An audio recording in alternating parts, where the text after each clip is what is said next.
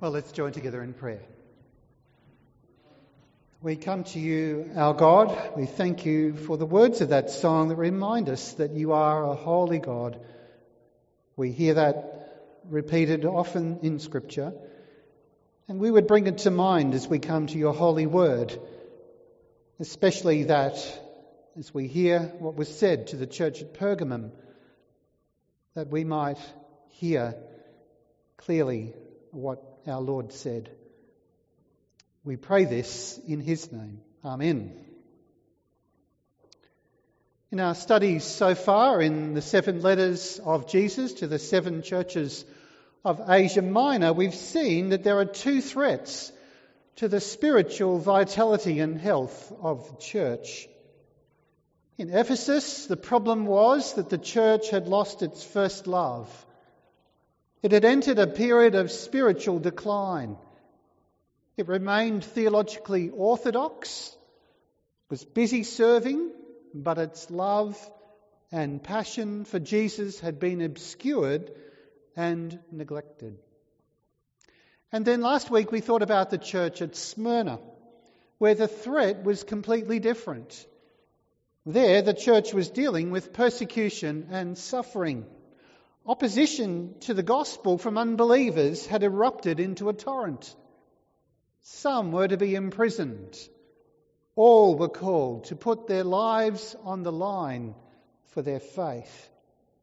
If the Ephesian believers had to fight to regain their zeal, believers at Smyrna had to fight to hold their nerve and not to cave in to the prospect of what was going to happen to them. But now we come to the church at Pergamum, and I hope you've noticed that the church there faced a third threat, one that speaks, I think, with real relevance to the context within which we live as disciples of the Lord Jesus. The church at Pergamum was in danger of compromise. And so Jesus, the one whose word is a sharp two-edged sword, as verse 12 reminds us, spoke this message and sent it via John to the believers there, calling them, and by so doing calling us to faithfulness to the truth in a world where the truth is not accepted or wanted unless it has been diluted to the point of losing all flavour. The letter to the church at Pergamum is short, but it's punchy and it's sharp. And this morning I want you to notice 3 things from it. Let's notice, first of all, how Jesus was pleased about their faithful testimony. In each of the letters to the churches we've looked at so far, it's been clear that trying to live as a believer faithfully comes at significant cost. But the danger of living for Jesus in Pergamum was on another level altogether. Did you hear what Jesus said about that place? He said, "I know where you dwell. It is the place where Satan's throne is, where Satan dwells." See, towering over the city of Pergamum, 700 metres over the homes and the businesses of town, was a sacred mountain whose slopes were covered with temples, especially a temple to the God of healing, whose symbol was a serpent. And to those temples, pilgrims came from all over the empire seeking healing from the touch of the live snakes that covered the floor of the temple. No thanks, not for me. But even more prominent in Pergamum was the mighty temple dedicated to Zeus the Saviour, built on a ledge jutting out from out the mountainside about 300 metres above the city. So to live in Pergamum was literally to live under the shadow of the worship of idols, and the influence of these idols was inescapable.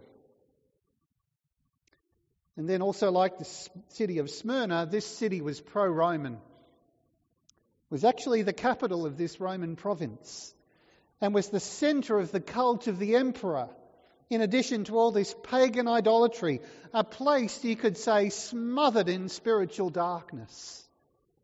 No wonder Jesus called it the place where Satan dwells.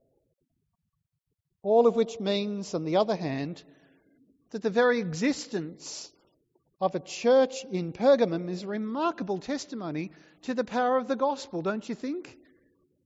Right under the nose of the evil one. Right under the gates of hell, as it were, was this church, this gathering of believers. See, the gospel can take root in the harshest of environments. The light shines in the darkness, says John's gospel, and the darkness has not overcome it. The church in this city reminds us that Jesus is building his church, and hell's gates cannot, even though they try, they cannot prevail against it.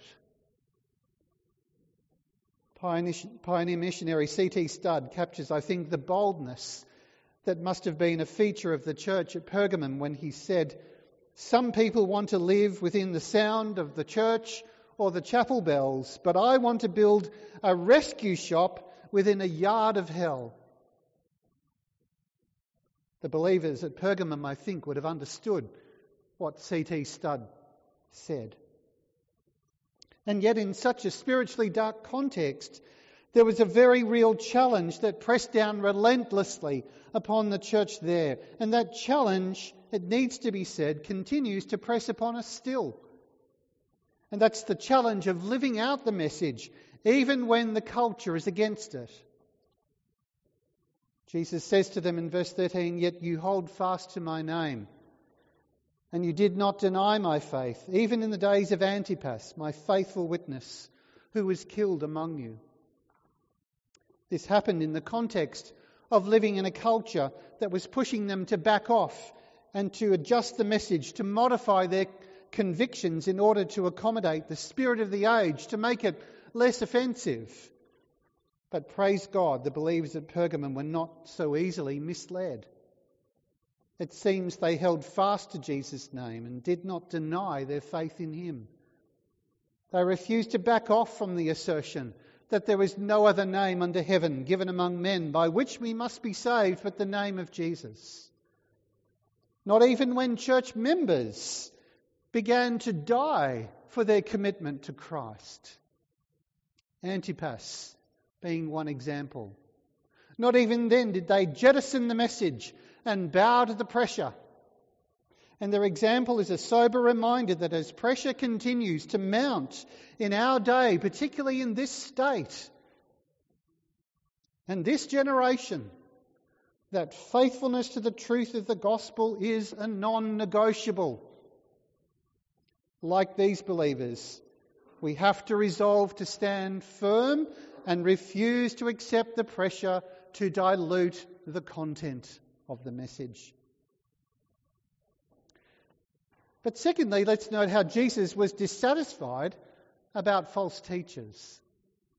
We find this in verses 14 and 15, that the church of Pergamum didn't do so well within their own walls. They stood for the gospel outside, but they were crumbling inside. They were committed to the truth, wonderfully so when it was costly, but holding to the truth for one's own sake is not enough, is it? Refusing to recant your faith is not all you are called to do. It may not even be the hardest thing that we are called to do. Jude 3, we must also earnestly contend for the faith once delivered to all the saints, as we heard read this morning. And the believers at Pergamum were failing when it came to this. Were they defending the truth? They were. But how were they going in relation to contending for the truth? Well, not so much. Not so good. They were tolerating false teachers. As I thought about it, I found it a little odd. How can a church have martyrs dying for the faith on one hand and be loose with the truth on the other? And then an example popped up in the news just 2 weeks ago. as a matter of observation and without throwing stones at another denomination. I'm not trying to do that. Let me make this observation, that the Anglican Church, which has a long history of martyrs dating way back to the Reformation, just 2 weeks ago failed to declare its adherence to the teaching of traditional biblical marriage. Now, you may think that's stretching things a bit, and maybe it is, but the principle is surely there, isn't it? Pergamum was a church notable for its faithfulness to the gospel in a difficult place, who at the same time were soft on the errors of false teaching right in their midst. Here surely is a practical warning for any church that we need to beware of ever thinking ourselves to be okay because we're doing well in some areas, though we fall down in others. And at Pergamum it was tolerating these false teachers. Now, what we know of the groups of false teachers isn't much. It seems that both groups, both the Nicolaitans and the followers of Balaam, were probably teaching similar doctrines. We're told what they were in verse 14. These groups allowed believers to eat without any qualms in the various temple dining rooms where food had been used in pagan sacrifice. And they affirmed that since the body didn't really matter, that since spiritual realities were all that really counted, that sexual activity therefore has no real meaning. And of course that's a perspective with which we're quite familiar today in our culture. Who you are, we are being told this, who you are has nothing to do with your body. Your body isn't the real you. The real you is internal and psychological and free and has nothing to do with your physiology or your gender. Just be true to who you are, we are told. This is nothing new. It's just a new form of Gnosticism dressed up in new clothes. It's an old lie. And so the issue here for the church at Pergamum wasn't simply that these were false teachers teaching error. The issue was that there was no action to deal with these false teachers. They were being tolerated. They made room for them. Now, isn't that a temptation for us in the culture of political correctness? We might well say about false teachers, well, it's not what I hold to. It's not my view. But who am I to disagree with them? They've got their right to their opinion. It's not my conviction. Can't we all just get along? Can't we all just tolerate one another's views within the life of the church? Tolerance is encouraged, but Jesus doesn't have tolerance towards false teachers. He has no tolerance for lies. Remember how he told the church in Ephesus, he hated the teaching of the Nicolaitans. He hated it. That's strong words. And here he calls the church at Pergamum to repent of this toleration of these false teachers. And by that he calls us to do more than simply profess the truth or stand firm for the truth. He calls us to insist that all join themselves to the same mindset. It's not enough to hold fast to the centre of the believer's faith if you keep on weakening the edges or abandon the boundaries. It's no benefit to the gospel if you hold fast to it while making room for others who flatly deny it. What was it about the elements of this false teaching that made it so appealing? Well, it was along the lines of food and sexual immorality. And for a start, you can say there was pleasure involved in both counts. Pleasure is a powerful incentive to sin. And when you add to pleasure the peer pressure of the culture around you, then these two can be mighty temptations to take the compromise path. And when the issue at the heart of this false teaching is one of the heart, because it has to do with belonging to a community and acceptance by others, and there's a danger in being excluded by others, there's the nub of the matter. See, eating food offered to idols was really an issue of fellowship rather than truth. Eating with others in the first century was a sign that you belonged to an entire network of a social group. And so to eat food offered to idols, as Paul says in 1 Corinthians 10, at one level is entirely inconsequential. After all, what is an idol but a lump of stone or wood? It's nothing, right? And yet at another level, there's a demonic reality behind the deception of the world. And those who participate in eating to idols engage in the worship of those idols.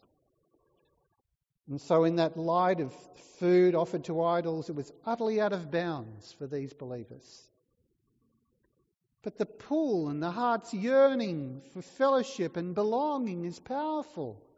We crave it and can pull us far from the path of faithfulness. Think too about sexual immorality in this light. What is it that our hearts long for that makes sexual sin so compelling, so inviting? Well, increasingly it's about identity, isn't it? Sex is about identity. Who we are is virtually defined by it these days in this culture. Isn't it fascinating then to notice the two things Jesus promises in verse 17 to those who conquer, speaking directly to heart longings? He offers hidden manna. It's a strange term, isn't it? But think of it this way. He offers a better meal. He offers himself, the bread of life. A better meal that draws believer into better fellowship, offering a better connection and profound belonging. Haven't got to the third point yet. He offers them a feast that will not join us to idols, but to himself. He says, here's a better path to soul satisfaction. And he holds it out to them and to us. And he offers himself the true manna, the food that will never fail to satisfy. He also offers a white stone with a new name written on it. One that no one knows but the one who receives it. How do you feel about that being offered to you? A white stone. Yay. Now there are all kinds of suggestions what the white stone might be. A strong contender is one stone well known at the time you could break into two. Then two people would write their names on one half and swap it with the other friend and hold them as a keepsake, as a reminder of their belonging and connection to each other. The white stone, whatever the historical reference might be, that white stone bears a new name. That is to say, the true identity of the disciple of Jesus is known to him, and it's known to us, and it comes from Jesus. He gives you your identity. Isn't that more important than the identity given by the world? Your identity, who you are in the sight of the Lord, is known to him in the most intimate way. What we so often are searching for, what our hearts are longing for, that leads many people astray in the area of pleasure, whether it be food offered to idols or sexual immorality, is promised to be met by the Lord himself. This new real identity, this new meal that you can share in. And it's offered, notice, to the one who conquers.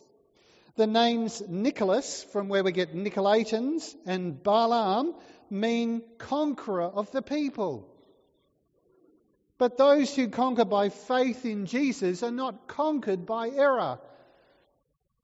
And they receive by grace what our hearts long for and not what Satan counterfeits. There are substitutes out there that seek to answer the deep needs of our hearts. That's what false teachers are peddling. Substitutes and counterfeits. But there is no substitute for the real thing. that Jesus is and Jesus gives. Thirdly, let's notice in verse 16 how Jesus was forthright about continued unrepentance. This final note is a terrible note of warning. What will happen to these believers at Pergamum if they continue to tolerate these false teachers and false teaching that has begun to fester in their midst? Verse 16, I will come to you soon and war against them with the sword of my mouth. Did you hear that? Jesus will come and fight against them by his word if they continue to stray from the truth. That's at once enormously hopeful and incredibly fearful. He will come and wield the two-edged sword, verse 12 of his word, like a surgeon's knife, to wound and so to heal, to rebuke and so to restore, until his people have been won back to him or put out of the fellowship of the saints. To have Jesus and the power of the Spirit wield the sword of his word to cut deeply into our hearts and into our consciences, exposing our sin, rebuking our errors, humbling us, leading us to publicly turn from our sin back to him, is a profoundly painful thing to endure. But it is a mark of the great mercy of Jesus, that before he comes as omnipotent judge, he comes as a warrior, fighting for our love, to bring us back to him and the purity of his church before it's too late. And yet this painful warfare that Jesus will wage against his church is not inevitable. We needn't endure the wounding, the stinging and the painful rebuke of Christ if we repent at his first warning. That's what these verses in this letter are, aren't they? It's his first warning to the church at Pergamum. One of the other letters we'll find Jesus gives a last warning. This is just a first warning. Therefore repent, he says, or I will come and make war with my word. How shall they conquer and not be conquered by the conquerors of the people, the Balaamites and the Nicolaitans? There's only one answer given. Repentance. Turning to him now. Not because they felt like it, but because he commanded it. Let's close then with this thought that might well take you a bit by surprise. See, far, far from the image of Jesus who will do anything I ask him to do, and a Jesus who will bless every decision I make and give me everything I want if I just name it and claim it, here is an image of Jesus that won't be popular but is much closer to the truth. If you refuse to repent, if you refuse to heed his warnings, he will come against you. Like a warrior, to fight against you and to deal with you.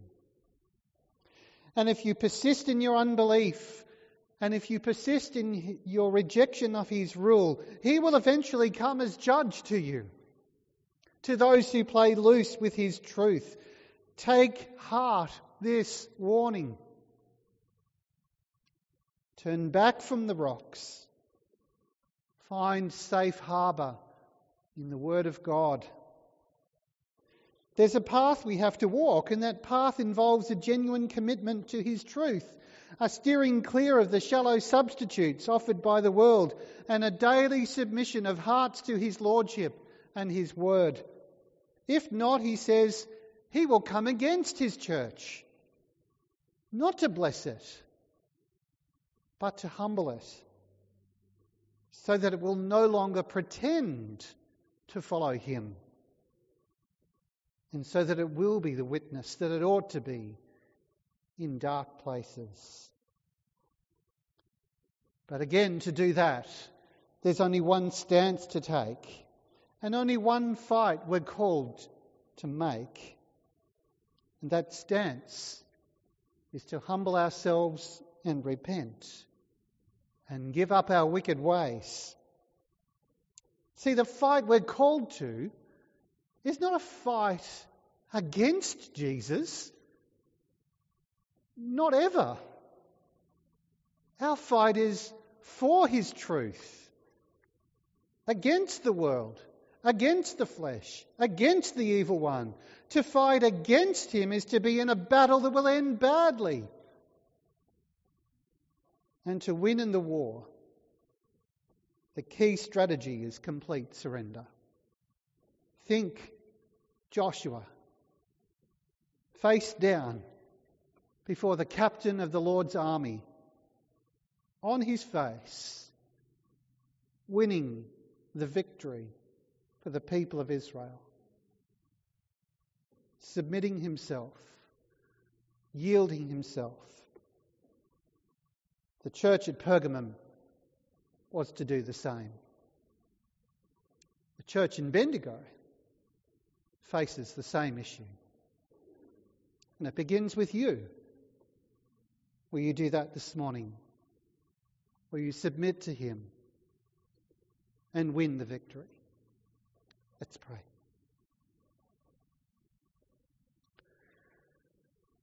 We thank you, gracious God, for the testimony of your word, for the one who speaks that word, the one whose mouth has a sword coming from it,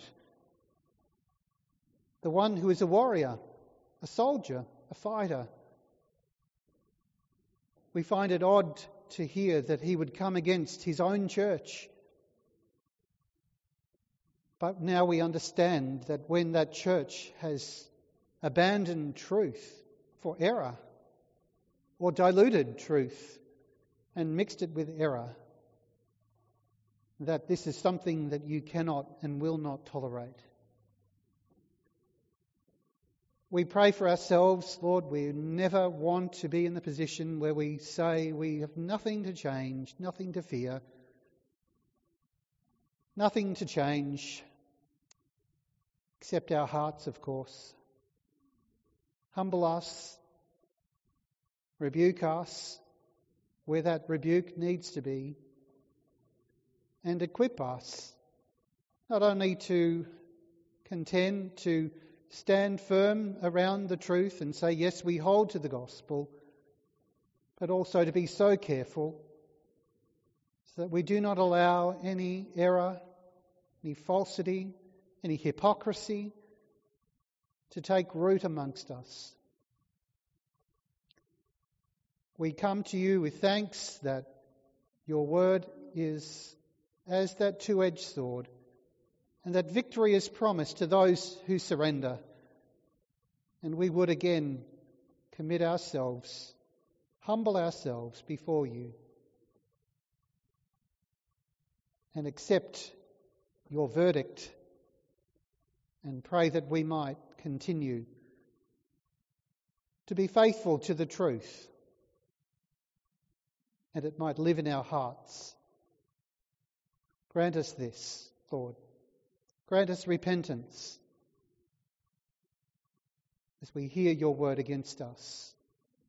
In Jesus' name, amen.